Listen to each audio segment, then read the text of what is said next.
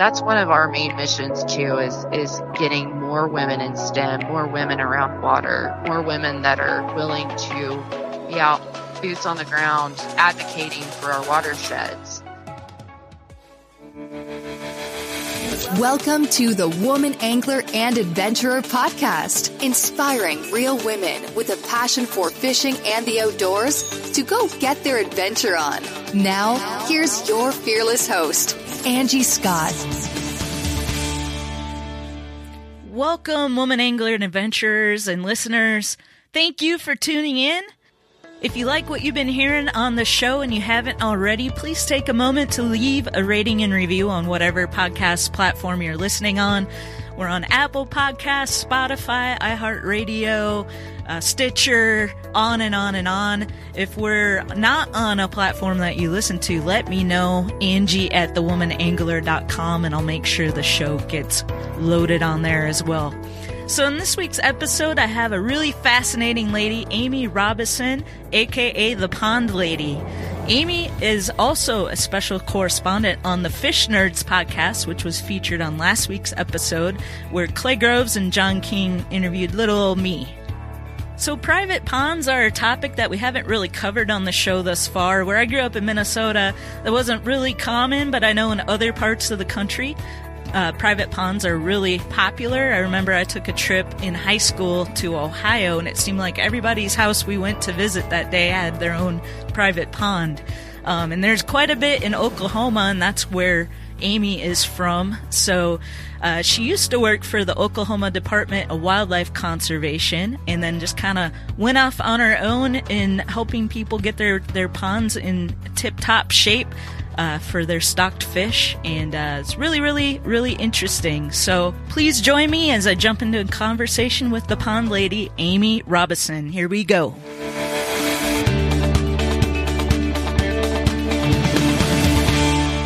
What sparked your interest and led you down this path? Well, so in Oklahoma, there is more shoreline than any other state in the nation. Oh, wow. We have over 300,000 ponds. We have lots of big reservoirs. And my dad and granddad took me fishing a lot. My dad would take me sun fishing at the local lakes where we lived in Stillwater, which is where Oklahoma State University is. My grandparents, his parents my granddad was an avid fisherman, and they would be most likely to take their RV over the summer and go to a lake and set up to be the people that take the day fee at the booth. And in return for that job, they would get, free RV hookups. So that essentially my granddad had a summer-long vacation at a lake every year. Yeah. So depending on where they would end up, we would go to that lake for a few days every year and fish with my granddad. And I remember being a little girl and him bringing in catfish bigger than me. I must have only been like 7 or 8 years old and maybe 40 pounds at most. But seeing those huge catfish, and I'm sure they weren't actually larger than me, but at that size, you just think, oh my God, yeah. That's a monster. It came out of the water, Granddad. That's amazing. And rather than being afraid, I was just immediately obsessed. I needed to know what was in every piece of water we saw all the time. And so I got interested in getting into fisheries very early on and was obsessed with aquaculture because they took us to, there are a couple of trout hatcheries in Missouri that you can go as a civilian and, you can feed the fish, things like that. And just seeing, even though I'm not a huge trout fan, so hopefully nobody docks me for that, but they're not a native species here in Oklahoma. Mm-hmm. They are in Missouri, but we would go and just get to feed the fish and see them popping. And I was just absolutely in love. I was like, this is what I want to do. I want to grow fish. I want to make fish babies. This is what I want to do. And it quickly morphed into wanting to do more of the actual fisheries management side of getting to do all of the sampling and using all the gear, getting to get on the shock boat. That was when it really turned for me. Okay. My mom got her master's at the same university where I got my undergrad. So there was a couple of opportunities where I got to go out into the field with her for some of her classes just as a volunteer. And because the professors knew me and I signed a release waiver, they would let me go out in the field sometimes. And that was in high school. So I was already getting to go out in the field and do some fisheries related sampling stuff when I was in high school. And by the time I was in college, I was raring to go. Nice. So what did your mom study?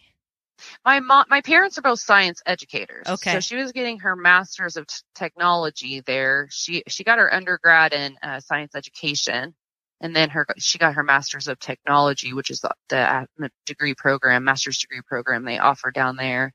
And then now my parents both teach at junior colleges in Tulsa. Okay. In fact, my dad's been an educator at the same university for over 15 years, and he just lost his job due to COVID. Oh no! So they've always been in academia. Mm-hmm. So I don't, I think my dad has a way deeper understanding of some of the stuff that we do because he did grow up fishing and being around fisheries. My mom is just sort of naive about what we do. So seeing some of the videos from our YouTube channel, I think, has really been eye-opening for her. I don't think she ever realized how hard we work, mm-hmm. if that makes sense, like how hard it actually is to get out there and do this stuff. But no matter how hard the work is, I always find something to be fascinated about that keeps me going. Yeah. And so it progressed from being in school to do fisheries management stuff and wanting to get out on big waters and work with larger endemic species like gar and paddlefish. And just sort of having a bad experience in the department made me switch directions. My husband was already doing nuisance wildlife control. He had already developed Robison Wildlife Solutions to do nuisance wildlife control and land management for private landowners. So he had a couple of people that he was helping with burn plans and things like that. And he was batting around the idea of adding pond services, but me working for the department, it was conflict of interest. Mm-hmm. So I couldn't have anything to do with anything at all.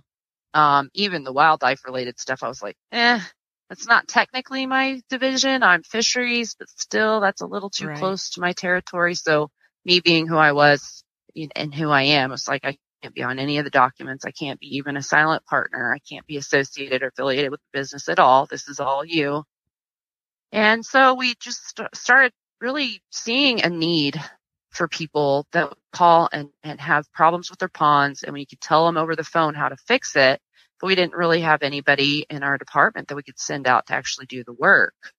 Gotcha. That's not what the department is designed to do anyway. They'll consult over the phone, but they really can't send people to every pond that needs help. So unless you're having a fish kill event or something drastic is going on, chances are you're not going to be able to get them to come out. So we batted around the idea of developing this. In fact, my previous boss, before I left the department, after I didn't get that second promotion or the same promotion the second time, he really felt like he'd failed me as a supervisor. And we had sort of talked about, what he thought about me doing something like this. So whether he thought it would work from his angle of being in the department, whether hubby thought it would work from his angle of being outside of the department.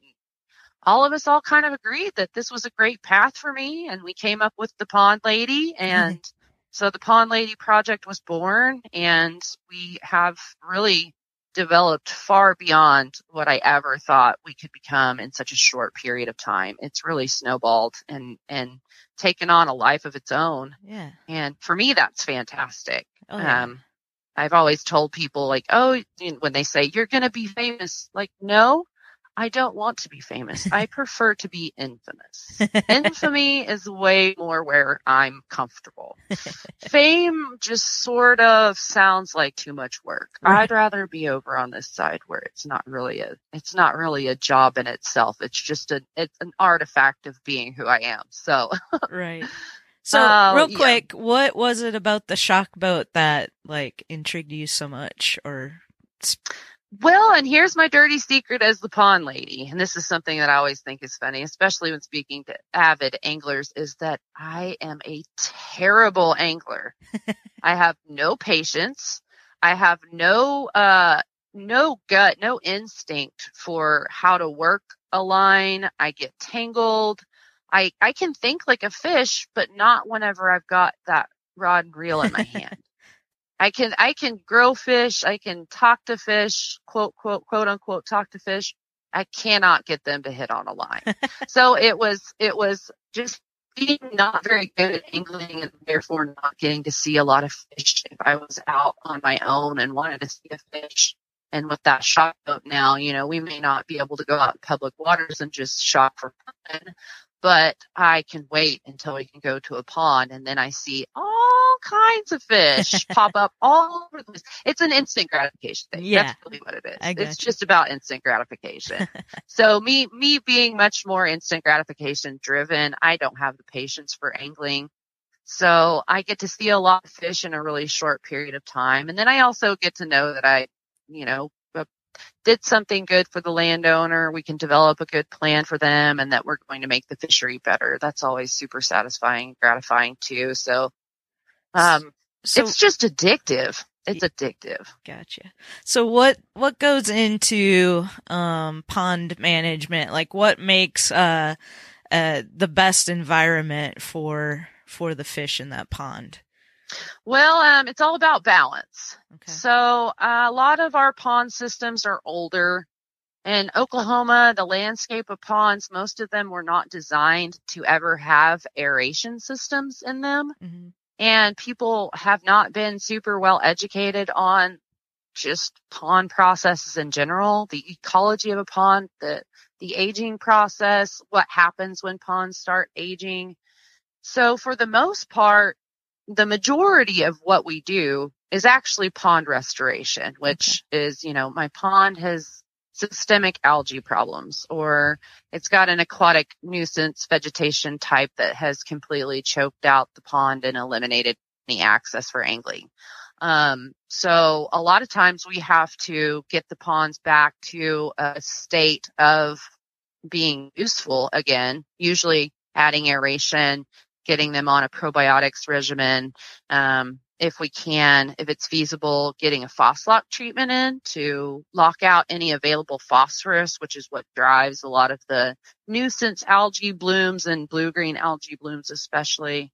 But as far as the fishery goes, in terms of the actual fish themselves, actually being able to go back and do the sampling sometimes isn't really feasible until you get everything else in control. Mm-hmm. So if you've got massive algae problems or a vegetation type that's so thick that you put the shock boat in the water and start producing current, the fish get stunned and then they get trapped in vegetation. You can't get a net on them. So you can't get them in the boat, and it's just a wasted effort. So a lot of times we do have to do the restoration part of pond management first before we can actually go back with the shock boat and address manipulating the fishery to get better growth. And a lot of times the management recommendations that come about from the sampling effort itself are, you have this size class of bass that we can tell we've got some stunting going on, so you need to remove about 30 pounds of these guys. Or, you're missing a couple size classes here, so we need to supplementally stock a few guys at this size, things like that. Wow. So that we can modify the system based on the size is super important too. And we do everything based on weight per acre. So a lot of the old school stocking recommendations were based on number per acre. But if you've got 100 bluegill that are 2 inches versus 100 bluegill that are 6 inches, you've got possibly a pretty significant for their size difference in weight. Mm-hmm. And so if you've got 100 6-inch bluegill and you overcrowd your pond, all those guys live, then you could have overstocked your pond in one go, which bluegill aren't as big of a problem. Here we deal with mostly largemouth bass, bluegill. Some people like crappie and catfish. The species selection in ponds is usually relatively low depending on the watershed where the water source is. But general pond management is a lot about education more than anything. Is just modifying how people are managing the riparian area, how they're fertilizing their lawns, like getting people to switch from inorganic to organic fertilizers or eliminate fertilizers altogether, which is sometimes not feasible.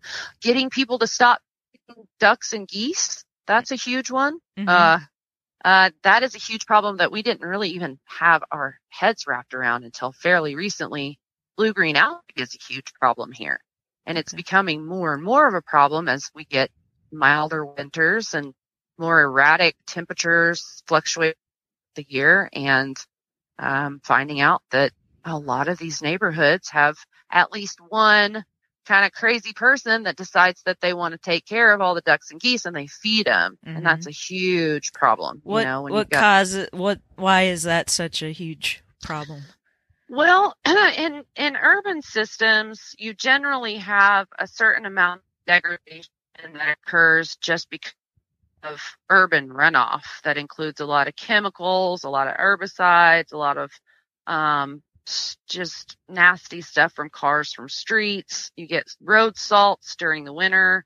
You get a lot of accumulation of just chemicals. And because of that, you can lose a lot of your aquatic vegetation just because of the wash-in of herbicides and things that come from lawns.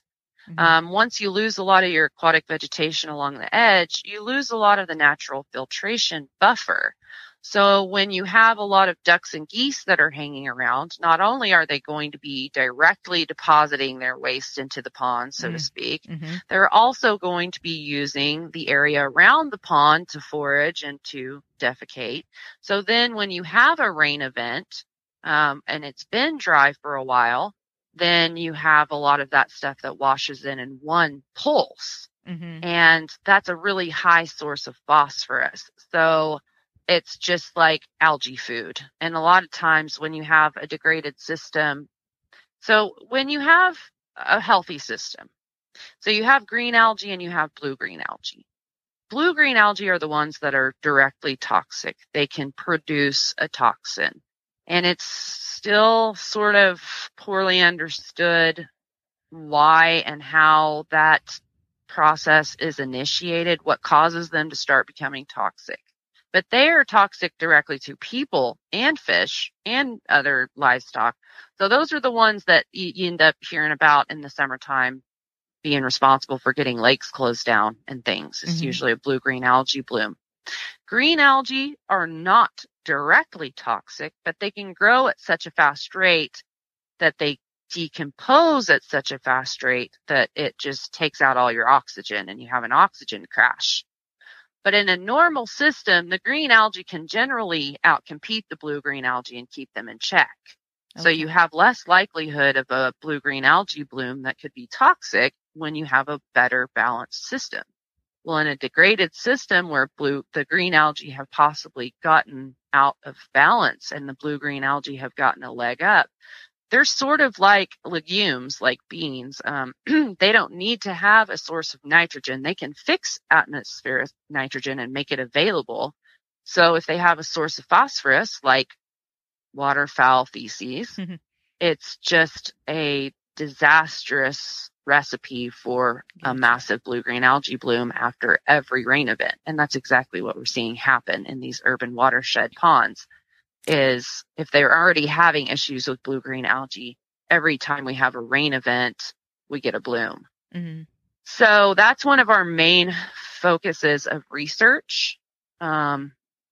Also, eliminating common carp from small impoundments is a huge one that we're undertaking.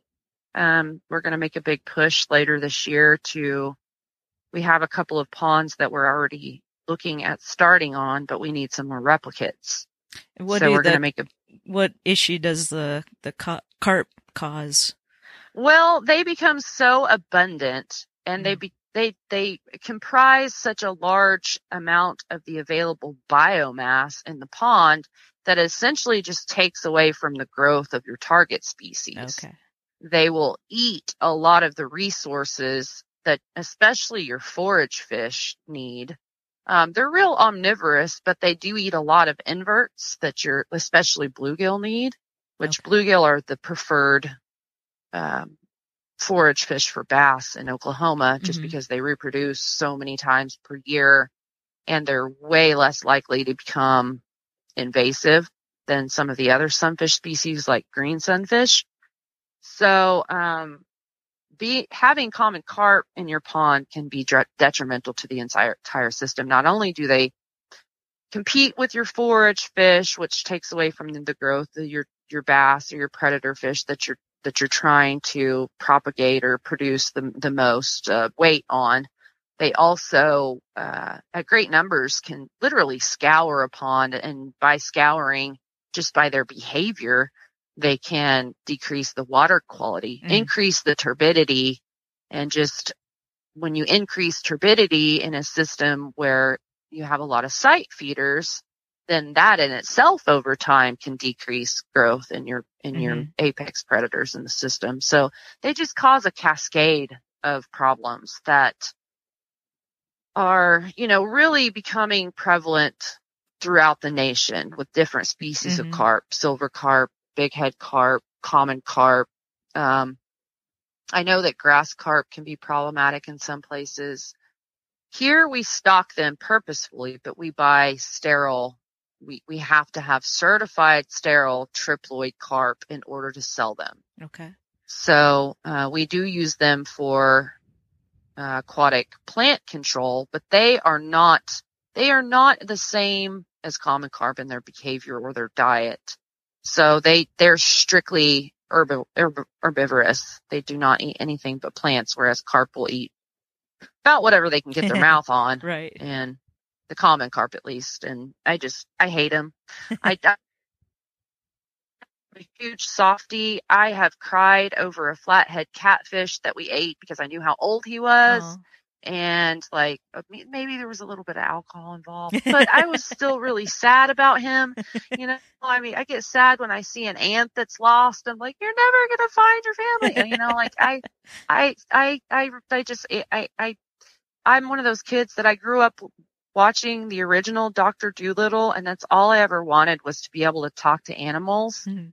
And so, I feel like I actually do, people think I'm silly. It's not like they're actually speaking to me in English and I'm crazy and they're talking to me in my head. No, right.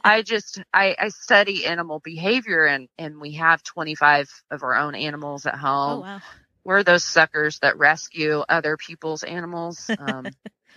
We have 4 pot-bellied pigs. We have 2 donkeys. We have rescued sulcata. We have 4 dogs, 6 cats. We have 2 leopard tortoises, a rescued bearded dragon, a rescued ball python. Oh, wow. It's a little crazy, but yeah. We used to have chickens and geese and ducks, and we have coyotes. So now we have none of those. But yeah, I've always been an animal person, always really loved anything having to do with animals. Thought at one point I could be a vet, but no, I'm too soft. It would have been too traumatic for me. So, good. But what else can I tell you? I know that John told you a little bit about some of our other hobbies. Yeah, well, I need to go check out your YouTube channel and watch some of the videos you were talking about. Oh my gosh, I would love that. I will say that they're not very well developed. We are not videographers by any means. We just got a GoPro. We're like, this is fantastic. So I loaded a video of us shocking carp. Yeah. And John last night, he's like, you got to get a better mic. Because about 2 minutes in here in the drone of that generator, I was about done. And I was like, okay, good feedback. Thank you, John. But yeah, we're going to keep developing that. It's funny enough, one of our clients, a potential client, gave me the idea for starting a YouTube.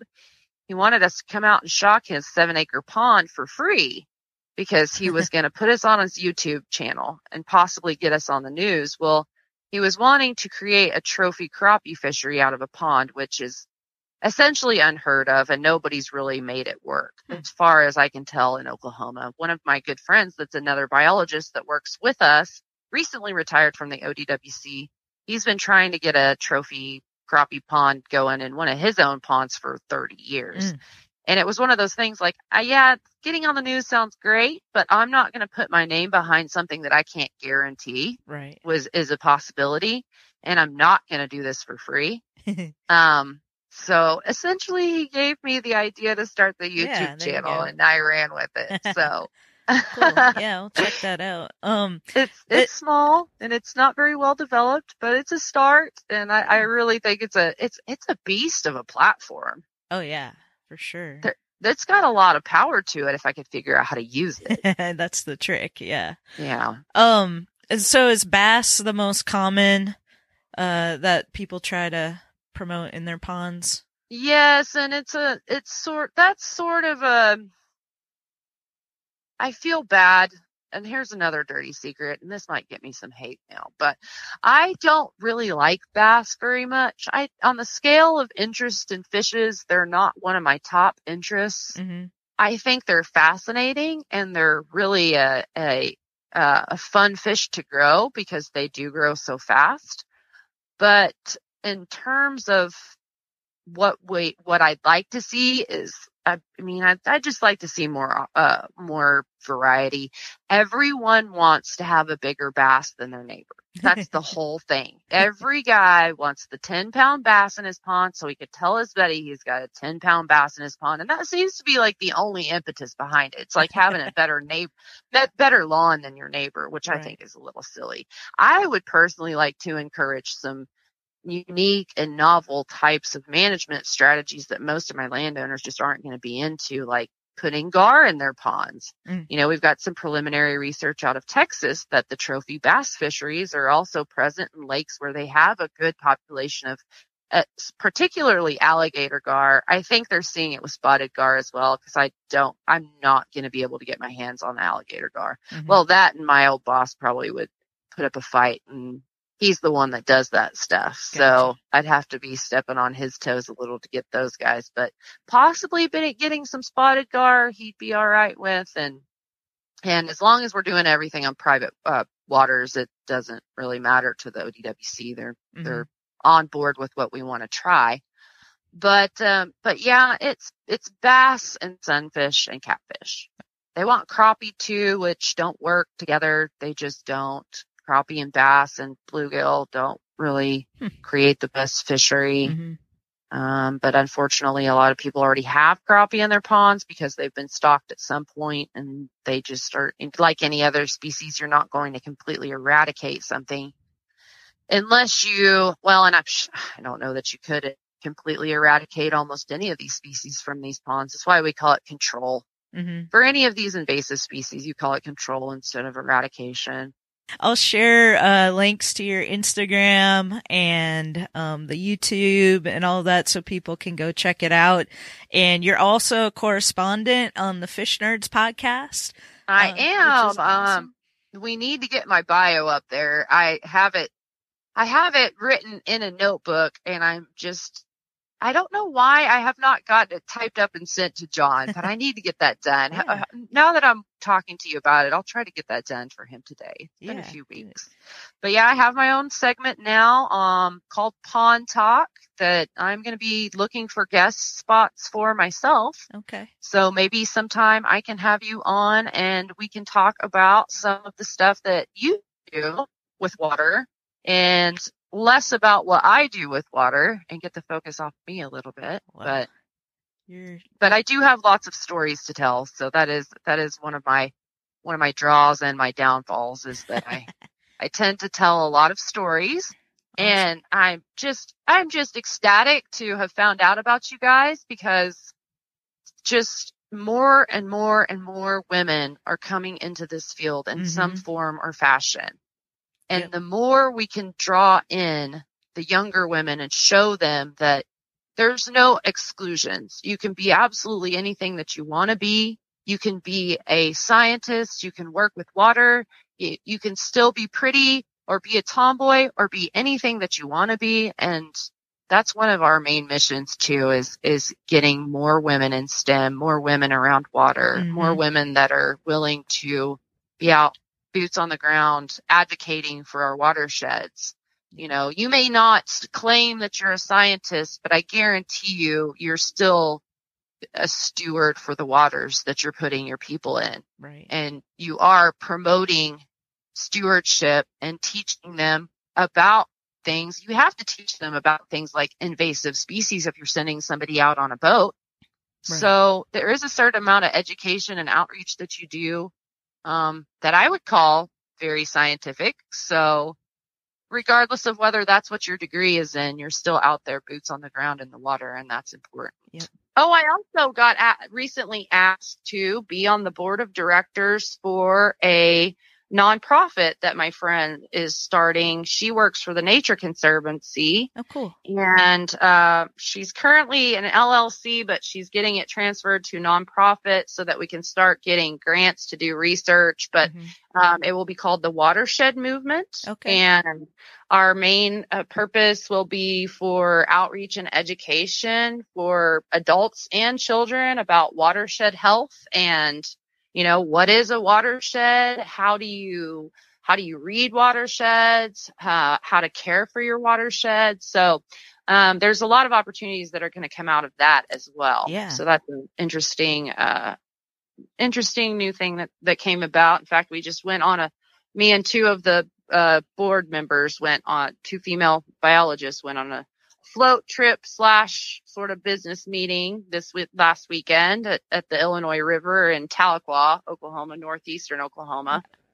Well, very cool. Thanks so much for this awesome conversation. And just a reminder for everybody listening to go to the show notes for this episode so you can go check out Amy online and her YouTube channel. And that's going to be at thewomanangler.com/145. That's thewomanangler.com/145. Thanks, everybody.